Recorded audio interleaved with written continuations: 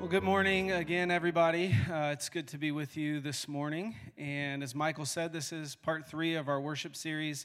But as Jake kind of said last week, the list of worship material and what happens in worship is too exhaustive. We're not, this is not the final word. But this is a word. But I want to start this morning with just a word of honor for a lot of people, really. First of all, it is just so good to be in a body of people where we love to worship together and to be in God's presence together. It's like such a gift to a worship leader. I can tell you, I've been in environments where people could not care less about, they were there, but that was about it, I did not think about this, but I led worship in a youth group one time where the youth pastor had a fog machine. It was totally ridiculous. And these kids, they were just dragged there by their parents. They didn't want to be there. Those are hard places to lead worship in. But it is such a good, it's such a good gift to us as worship leaders in this community that people love to gather and be in the presence of Jesus. So just to say that, I love our community and where we've gone. I love the people that I get to lead with. I'm so thankful for everybody that leads up here and worship and leads up there, sound and lyrics. There are people that have been doing this for a long time. Yeah, give them a hand. For me, it's just been such a gift to do that with others and honoring God for his answers to prayer, because there was a time when there was there was a smaller team of us that did this week in and week out, and God has blessed us with more folks, and it's so good to see his answers to prayer in Jake and Kiara, who have brought these messages, who are now taking the baton and leading us further along in worship. And so I honor their leadership and God for bringing us worship leaders. So as we enter into this, I want to give a little bit of catch up if you haven't been able to join us. Kiara led us off a couple weeks ago and gave us a great foundation about worship. She was very quick to point out that worship does not start with us. Worship is simply our response to who God is and what he's done in our lives. So God has gone first. He has prepared the way, and worship is just us responding to God for those things that he has done in our lives. And worship is an all-of-life kind of thing. If you guys remember, or if you weren't here, this beautiful illustration of worship being the bride, us as the church being the bride, coming to the bridegroom. And she talked about her wedding day and coming down the altar to her husband, and that being this picture of worship, because worship is really us giving our lives to Jesus. And that happens in all of our life. It's not just as we gather in a place like this. Worship is an all of life, a surrender and obedience to Jesus and who he is. It's, as she pointed out, it's saying yes to Jesus and saying no to all these other things around us. And that is a great foundation for us as we talked about worship. And then Jake last week started with the distinction of worship in the Old Covenant versus the New Covenant. So the Old Covenant is before Jesus, and they had to go to the temple and pray and worship God, and they had to sacrifice animals, and that was how they worshiped God. And then Jesus came, and he became the sacrifice. He was the once and for all perfect sacrifice for all of us. And now in the New Covenant, somehow in this great mystery, we get to be the temple of the Holy Spirit. And the Holy Spirit resides in us, and we don't have to go to this place to worship God. And only, it's not only a few people that get to go into the Holy of Holies in the presence of God, but all of us get access to this presence of God as we come by way of Jesus and the Holy Spirit. And Jake just started a list, which he said obviously was not exhaustive, but all the things that happen as we get together in God's presence, and the things that come into our own lives, the things that come to us as a body. And I want to take us this week. I told Heather last week that my apologies if you're like, wait, Heather said you were going to talk about one thing. I told Heather last week we were going to talk about worship as warfare, and I'm going to mention that, but I feel like Jesus wanted to take us all the way to the end of the story, which I guess there is no end, but to what we can see as far ahead in heaven, and what we can see of worship in the book of Revelation. So that's where we're going to head today. But first, I want to just define this thing one more time. It is really hard to talk about worship because we often think of worship as like, this is this hour and a half slot on Sunday morning, and we come together to worship, and then we go our own way. And I've already said that worship is all of life. So, I'm going to stumble over my words here and there, I'm sure, because, we obviously, sometimes we mean worship as singing, and sometimes we mean worship as just obedience to God and how we give our lives to Him. So, worship has so many facets. It is all of the above. It is giving our lives to Jesus. It is obedience to what He tells us. It is both an individual thing where we cultivate a relationship with Jesus and time with Him, and it's also corporate, something that we do with a lot of people together or a few people together. It includes things like praising God for who He is and thanking Him for what He's done, but also just sitting and being with Him and communing with Him in His presence. So a phrase that I want to use today is this phrase, and you can put it on the screen, Tim, is communities of worshipers, okay? Now, my definition really could be a definition for what the church should be or what we call a family on mission. But I want to talk today about how God is looking for communities of worshipers. And these are people who have given their lives to following Jesus in intimacy and action and who are doing it together with others. So this includes a gathering like this where we lift up songs and praise to Jesus, where we pray and dedicate kids, where we listen to the Word. But it also includes like what we call like a missional community who this is just an example, but I'm just saying this to include all. It's like a community of people who scrape together money to care for one of their friends so that they can receive dental care. Like, that's worship. Like, that's a community of worshipers who are like being obedient to God and loving people. So it's all of these things all wrapped up into this idea of communities of worshipers. And this makes me think of stories of the early church. You think about stories in the book of Acts where people are gathered for a prayer meeting and the building shakes. Jesus comes and does something crazy. At the same time, that community is like meeting the needs of other people by selling their homes and giving everything to help the needy around them. What a community of worshipers that is. Or like the day of Pentecost when the Holy Spirit comes and falls on all these people and they speak in unknown languages and tongues, and then 3,000 people come to know Jesus. What a picture of the community of worship. We've had these stories. These stories have been ever since the book of Acts all the way to today, and it reminds me about our community, how we gather in different places to give worship to God, and God breaks out and does His thing. I couldn't preach this without thinking about times in Belglade where we just spent time worshiping Jesus, and then God broke out and healing and saving the people in the apartment complex where we were worshiping. These are communities of worshipers. And what's going on with all of these stories, what's really at the heart of it is that they are earthly glimpses of a heavenly reality. They are a little slice of heaven come to earth, okay? That is what a community of worshipers is. We are getting a glimpse of what heaven is going to be like.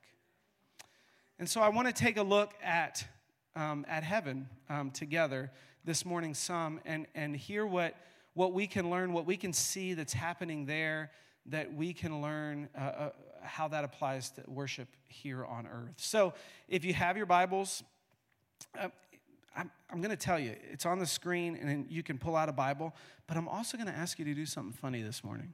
If you're up for it, if you're a little playful this morning, if you wouldn't mind, as I read this passage, I feel like God wants us to see this passage. And so I'd love for you to close your eyes and turn on your imagination, okay?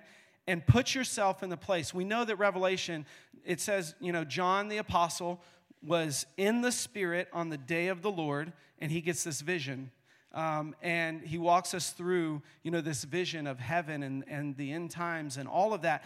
But I think it best if you could find a way to put yourself in John's shoes today and think about this picture and let yourself be there among this great multitude. So I'm going to read it. You can do what you want. You can read it along with me, or you can close your eyes and imagine yourself there. Just don't fall asleep, okay? So, Revelation 7, verse 9. After this I looked. This is John talking. I looked, and there before me was a great multitude that no one could count, from every nation, tribe, people, and language, standing before the throne and before the Lamb. They were wearing white robes and were holding palm branches in their hands, and they cried out in a loud voice, "Salvation belongs to our God, who sits on the throne, and to the Lamb."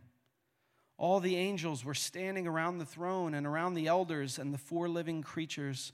They fell down on their faces before the throne and worshiped God, saying, "Amen. Praise and glory and wisdom and thanks and honor and power and strength be to our God forever and ever. Amen." Then one of the elders asked me, "These in white robes, who are they, and where did they come from?" I answered, "Sir, you know." And he said, "These are they who have come out of the great tribulation. They have washed their robes and made them white in the blood of the Lamb. Therefore, they are before the throne of God and serve him day and night in his temple. And he who sits on the throne will shelter them with his presence. Never again will they hunger. Never again will they thirst. The sun will not beat down on them, nor any scorching heat. For the Lamb at the center of the throne will be their shepherd. And he will lead them to springs of living water. And God will wipe away every tear from their eyes." Oh, Jesus, we long for the day. Lord, we set our eyes on the worship around the throne of heaven. And Lord, it's all centered on you. Lord, and you draw our hearts to you. Lord, would you do that among us this morning, God? Would you draw our hearts deeper into your gaze? Lord, as we look on you and you look on us, God, we just see the face of the Father who loves us. And we long to be with you, Jesus. Thank you, Lord. Amen. As I read this passage, and as you hear it, you know, there's so much that sticks out to me in this multitude of worshipers that are gathered from every tribe and nation and people and language. I see the beauty of the diversity of God's creation. I see every dividing wall broken down.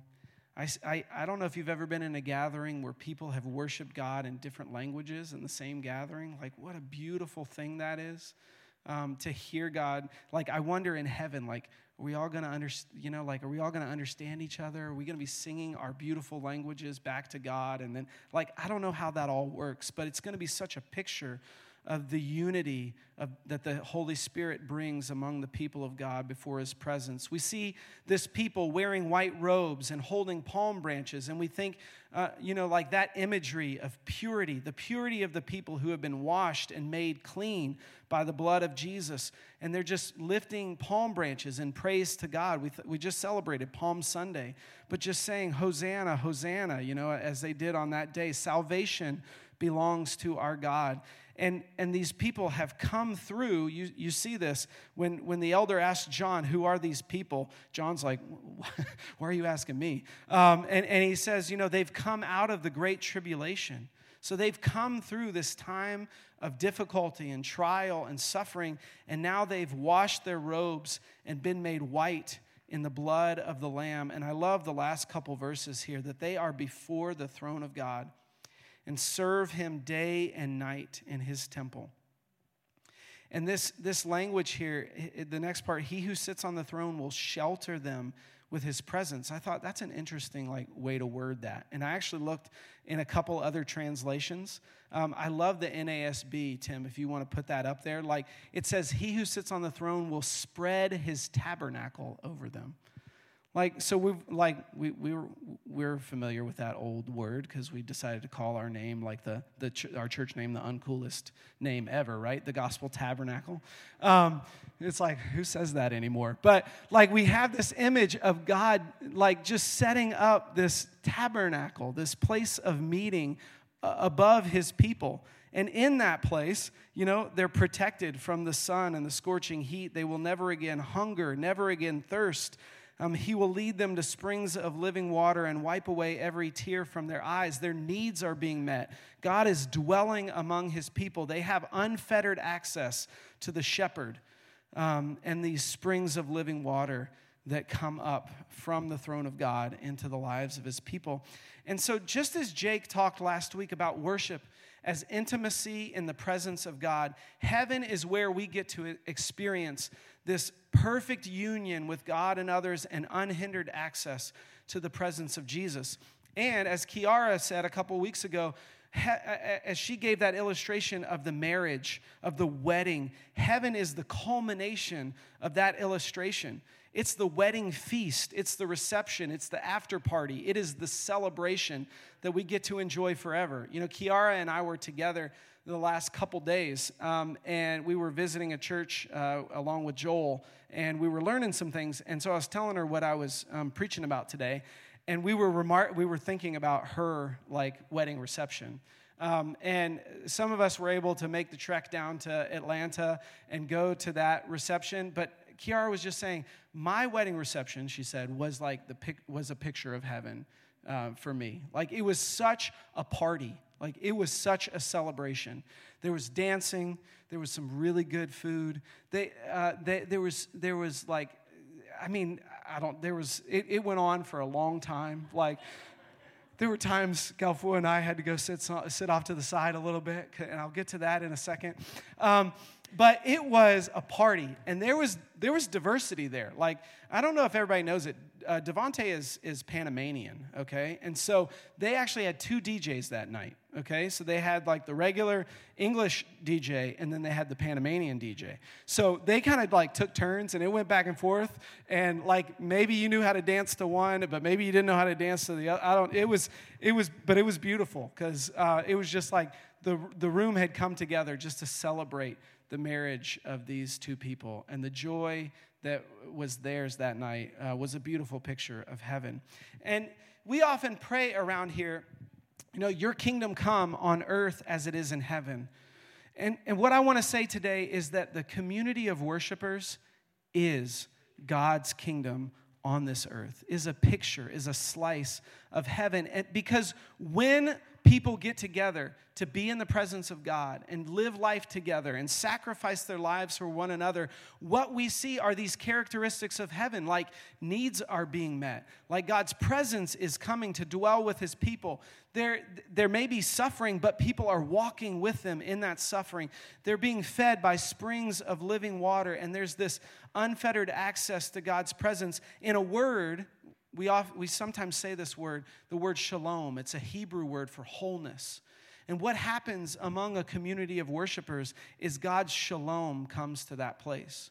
That's something we pray for our communities, our neighborhoods, our workplaces, that God's wholeness would come.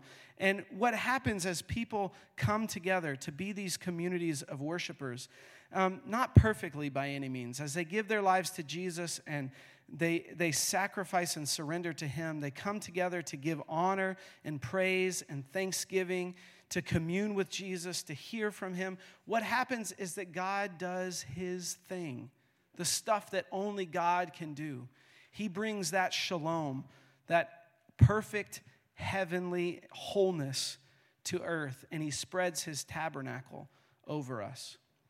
And what we often see in these communities is they have these places that, a term I want to use this morning is the white hot center of God's presence, okay? As we have thought more and more about ourselves as like a scattered group of people, like as missionaries going out to our communities, as we've thought of ourselves as a network of dispersed and decentralized organizations, we have to have these places where we gather together in the white hot center of God's presence. And that's how we've thought of this gathering so often. This is like halftime at the football game. This is like we're getting refreshed and renewed in his presence. But this is also just like the fire of God's presence coming among his people to fuel them to go out again into mission. And what I believe, I was sitting, there's a few years ago, I was sitting at a fire. And I was by myself. I think like Gaufua was out of town or something. I think the kids were inside sleeping and I was in the back. Actually, the Honus' property because they have a little fire pit behind our house. And I was sitting at this fire and I feel like, Jesus started to speak to me. I had built a pretty good fire. I'm not a Boy Scout, but this thing was really, really hot, okay? So like I had been there for a little while and it was super hot. And I think there was a lot of like kind of brush that we were trying to burn back there too. And so after I got it really hot, I started to put some stuff in there. And it was, some of that stuff was wet and it would smoke a lot, but that fire was so hot, it was going to burn up anything that came its way.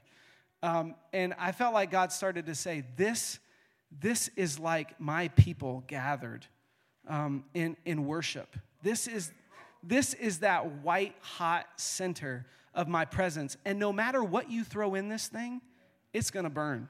All right? It might smoke for a while. It might come with a lot of stuff. It might have, it might be wet, but once it gets in the fire, eventually it's going to burn up. And I felt like God was saying, this is what I want our people, our family to be, is this community of white-hot worshipers who, no matter what comes into it, it starts to burn. And I had this second picture, and Tim, if you'll put it on the screen. I don't know if you guys have ever seen like a satellite image of the world at night, but is it on there? Is it not on there? It didn't translate. Okay, we had some computer problems. All right, so picture it with me. You've probably seen this. Satellite imagery of the world at night. You have all these like pockets of light and networks, and it depends on where you look. If you go to Utah, it's like there's nothing out there. But if you're like in New York City, it's like, oh, that, yeah. So, sorry if you're from Utah, or maybe you like it that way. Okay, so I just, this was the picture of what I thought God wanted to do among us. Not only is this gathering like a white-hot center, God wants to have these networks of like these outposts of white-hot centers all over our region that God is setting on fire, that people that come into contact with them will eventually like burn for his presence. That's God's plan for our movement, to multiply and spread this network of white-hot centers. And it's because that's his plan, because what happens when God sets up these fires is God's presence comes to earth. And we see a bit of heaven, and we see all these things that God does when people encounter him. That's the whole point, people encountering Jesus. And so we set up these spaces for people to encounter Jesus. This is something we do in big groups, but it's also something we do in small groups, in little places, in our own lives, individually. We set up these fires of God's presence. I was talking with a worship leader many years ago from a sister church of ours in Atlanta. They were actually up here for a mission trip, and we were talking about worship. And he used this language that I often use with other people, especially as I'm talking to worship leaders. As a worship leader, it is the worship leader's job to set up a Wi-Fi hotspot with Jesus, okay? So, that's the job of the worship leader, is to just make space for people to encounter Jesus, okay? It's not about, I want to go through some things about what's important in the white-hot center. And the first one is this, that the point is not about getting through a script. It's not about getting through an order, even though orders have their place. But the point of gathering together for worship is to be with Jesus. I can tell, and I'm not being critical here, but I can tell when somebody has only learned how to lead songs, but they haven't learned how to lead worship. They've learned how to go through the words on the screen, but they haven't learned how to help people connect with Jesus. And this is why, Jake talked last week, and I loved the points that Jake made, I just want to say it again. This is why when we gather together in worship, sometimes we're singing words on a page, but sometimes we take a break from that, and we're just communing with God. Sometimes we sing other words. Sometimes we respond in silence, and sometimes we kneel, and sometimes we raise our hands. But it's not about getting through like the list of things that we have to get through. It's about being with Jesus. And we can respond to Jesus in those moments in all kinds of ways. I want us to know this as a body. This was honestly one of the things that when I thought, let's talk about worship, I thought, I want us to know as a body, when we gather in worship, the main thing is about being with Jesus. So however God leads you to respond to Jesus in those moments is exactly what you need to do. Jake talked about pushing ourselves a little bit because we see in Scripture that sometimes we do undignified things for God. But really the point is, if Jesus is communing with us, then the point is to be with him in whatever way that he is asking you to be with him. So if you find yourselves in these worship gatherings, I know I used to when I was first learning how to lead worship, I thought we can never have any downtime from singing the words. You got to get right back into the next verse, because what do people do when there's no words on the screen? I had these thoughts. I don't know if you've ever had these thoughts. But I've learned over my years that the song is just a space to connect with God. And so, we may be singing words, or we may just be praying and lifting up our own words of praise to God, and all of that is good. And the second point I have is that there are so many ways to respond to God in worship. I was talking about the Thorns wedding reception earlier. There was so much going on, and Galfua can attest. She probably influenced me to be on the dance floor a little bit more than I would have wanted, okay? I have rhythm, but I don't have any dance moves, okay? So I can clap to a song or something like that, but I don't love dancing, okay? So that's just me. So we were on the dance floor for a little bit. We stood off to the side watching people dance for a little bit. That was fun. And then after a while, we got kind of it was like, okay, this is loud. They have empanadas out on the patio. Let's go sit on the patio and hang out and talk and cool off for a minute and stop sweating. We did all of those things, okay? But we were all participating in the wedding reception. And as a funny point, we love responding to God in all the different ways that God has given us to respond. So, that means singing, that means dancing, that means kneeling, that means raising our hands, that means sitting in silence, that means writing down our prayers to the Lord in a journal. That means all kinds of things as we gather. We like it all because it's all just connecting and responding to Jesus. And Steve already said this, but the next thing that I think is important in the center is that the only helpful fear is the fear of God. This is something close, to me, because I feel like I'm the kind of person that wants people to be impressed with me. I don't like to fail in front of people. I want you to think I'm pretty good at what I do. That's a natural thing. But the fear of man is something we have to kill in ourselves. Because when it comes to us and Jesus, it doesn't matter what you think about me. It doesn't matter if you feel like I can dance well. Or it doesn't matter if I, can't sing right. Or it doesn't matter if God asked me to do something weird. What are the people going to think? Because all that matters is me and Jesus and his delight in me and my delight in him. And really the fear of God, Steve has probably preached a sermon on the fear of God. I think you have. Maybe not, but maybe you haven't. But the fear of God could be a whole sermon. But it can be a confusing word. It is just delighting in God and caring only about what he thinks and being in awe and reverence of who he is. That is what the fear of God is. And that's really the only helpful fear as we gather in God's presence. And then two important characteristics that are important in the White Hot Center is we talk about a lot of this hunger and humility.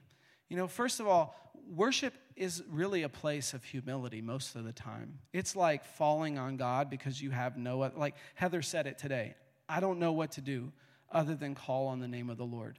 It is admitting our dependence on God. and surrendering our lives to him. It is going low in his presence and asking him to move where we can't. And that's why so often we talk about knowing our own poverty, because that leads to hunger. That leads to our desire to hunger, to want to be with Jesus. And those are so important in the White Hot Center. Like if we had 100 people that weren't hungry, I would take the 5 people that were hungry over the 100 that weren't hungry. Now, I want you to get hungry too. And I have times where I'm not hungry. And I have to go back to Jesus and say, Jesus, I don't know what's going on. I don't really want to be in your presence right now. I'm stumbling. I don't feel this thing right now, but I know that I need you. Lord, would you cultivate a hunger in me? Like, we have to go back to that place over and over and over and over again. That's just how this is. And so communities of worship know a few things. Communities of worshipers know that worship is often where we start. The Lord's Prayer, Our Father who art in heaven, hallowed be your name. It starts in that place of worship. And so often around here, as our communities gather, we start in a place of worship because it is the fitting place to start in this journey with Jesus. Worship, as Heather sang and talked about, is a place of warfare. We see that time and time and again in scriptures. God sends out the choir. The people worship, and God does his thing. He topples the wall or, slays the giant. Worship, we've learned over the years, is our place to run when there is a battle facing us. Worship is also where we run when the enemy is on the prowl. When temptation is right there, we go to worship, and we invite God to come and to meet to defeat the enemy and to meet us in our place of temptation. Worship is where we go when depression is knocking out the door, when we are feeling low, and when life is really difficult. We go to the place of gratitude and thanksgiving and worship. Worship is a stream of living water in the dry desert place. And more, I've been thinking of worship as this place of gazing into the eyes of God and letting him look back into yours. There's been a few worship environments, recently where I was thinking about this idea of throne room worship and just gathered before the throne of God. And just, in my mind's eye, just seeing the eyes of God looking back into my gaze. And that place of intimacy being this place of deep worship. So, I talk about this, and often I'm referring to our gatherings, to our gatherings together of believers, but this is something we cultivate individually as well. It is like this picture of is the candle burning in our own hearts? Is the fire going in our own hearts? And then are we finding ways to fan that flame with communities of others as we gather to worship Jesus? And I think the call to action this morning is that you have a choice. You have a choice to come to the wedding party or to stay home. You have a choice to watch from afar or get in on the action. You have a choice to be content with the crumbs that fall off the table or to pull up a chair at the table and feast. And it's a choice to cultivate places of intimacy with Jesus in your own life and to be a part of a community of worshipers doing it together. The good news this morning is that because of the cross of Jesus, we always have this opportunity to come boldly before his throne.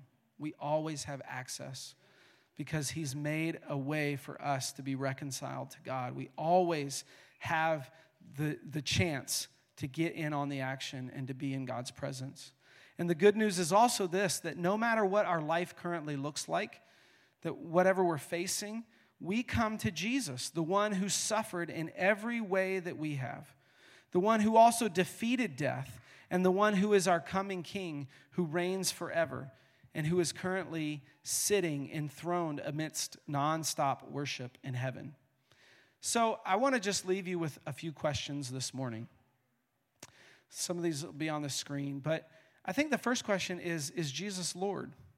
And what I mean by that is, like, it's going to be hard to come into this communion and intimacy with Jesus if you first haven't made that step to say, Jesus is Lord of my life. I want to follow Jesus. But more than just saying, like, I've prayed a prayer and I've been baptized with water, I think this is a continual question for us. Like, is Jesus Lord today? Is Jesus Lord this week?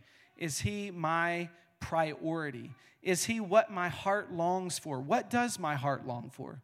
Is my heart longing after all these other things? Is my heart longing after success? Or is my heart longing after, like, people thinking well of me? Or is my heart longing after, like, happiness that I'm trying to find in my own way? Or is my heart longing after Jesus? Am I content with my connection with Jesus? For me, I'm a pretty, like, content guy most of the time. Like, I can get by with not very much. But I've had to learn that shouldn't translate to me and Jesus. Like, I shouldn't be content with Jesus. Like, on the one hand, I should be content. Like Paul, I've learned to be content in all things. But there's always more from Jesus. Like, so I shouldn't be content with what I've experienced up to this point of Jesus or what I know of Jesus up to this point. I should be longing for more. So then, am I making space for intimacy with Jesus? Am I finding time and cultivating time for me personally to find myself in those quiet places or those places of worship to be intimate with Jesus? And am I finding ways to do this with other people? Am I finding ways to gather with the people of God and draw near to Jesus? Am I finding a community that I can live this life of sacrifice and obedience and intimacy and action with Jesus? Am I getting myself in the white-hot center of his presence? Am I asking for more? And I thought about two songs as I was preparing this. The first is an old hymn. Some of you guys probably know. We've sung it a few times over the years. Pass me not, O gentle Savior. And my heart's cry was, Jesus, I don't want to get passed up in this. I don't want to miss out on what you have for me. Yes, I'm going to get to heaven one day, and it's going to be all perfect. But right now, I have the opportunity to experience Jesus' presence, a little slice of heaven on earth. And I don't want to get passed up. I don't want to miss that. I don't want to, like, just get a little bit of what Jesus has for me. I want to get all that he has for me. And then, as I was thinking about heaven, there's a song by Kirk Franklin. I love these words. The song is called Why We Sing. So the whole point of the song is, why do we get together and sing and praise God anyway? But as he gets near the end of the song, he's got these words looking forward to heaven that I love. He says, when we cross that river to study war no more. I love that. When we cross that river to study war no more, we will lift our hands to Jesus, the one whom we adore. So as Brandy comes to close, I just want to read this last bit of Scripture, and I just want to draw out our longing for this day when we get to cross that river. And then Brandy will close us out in whatever way she wants to. But the last two verses we read this morning, therefore they are before the throne of God and serve him day and night in his temple. And he who sits on the throne will shelter them with his presence. Never again will they hunger. Never again will they thirst. The sun will not beat down on them, nor any scorching heat. For the Lamb at the center of the throne will be their shepherd. He will lead them to springs of living water, and God will wipe away every tear from their eyes.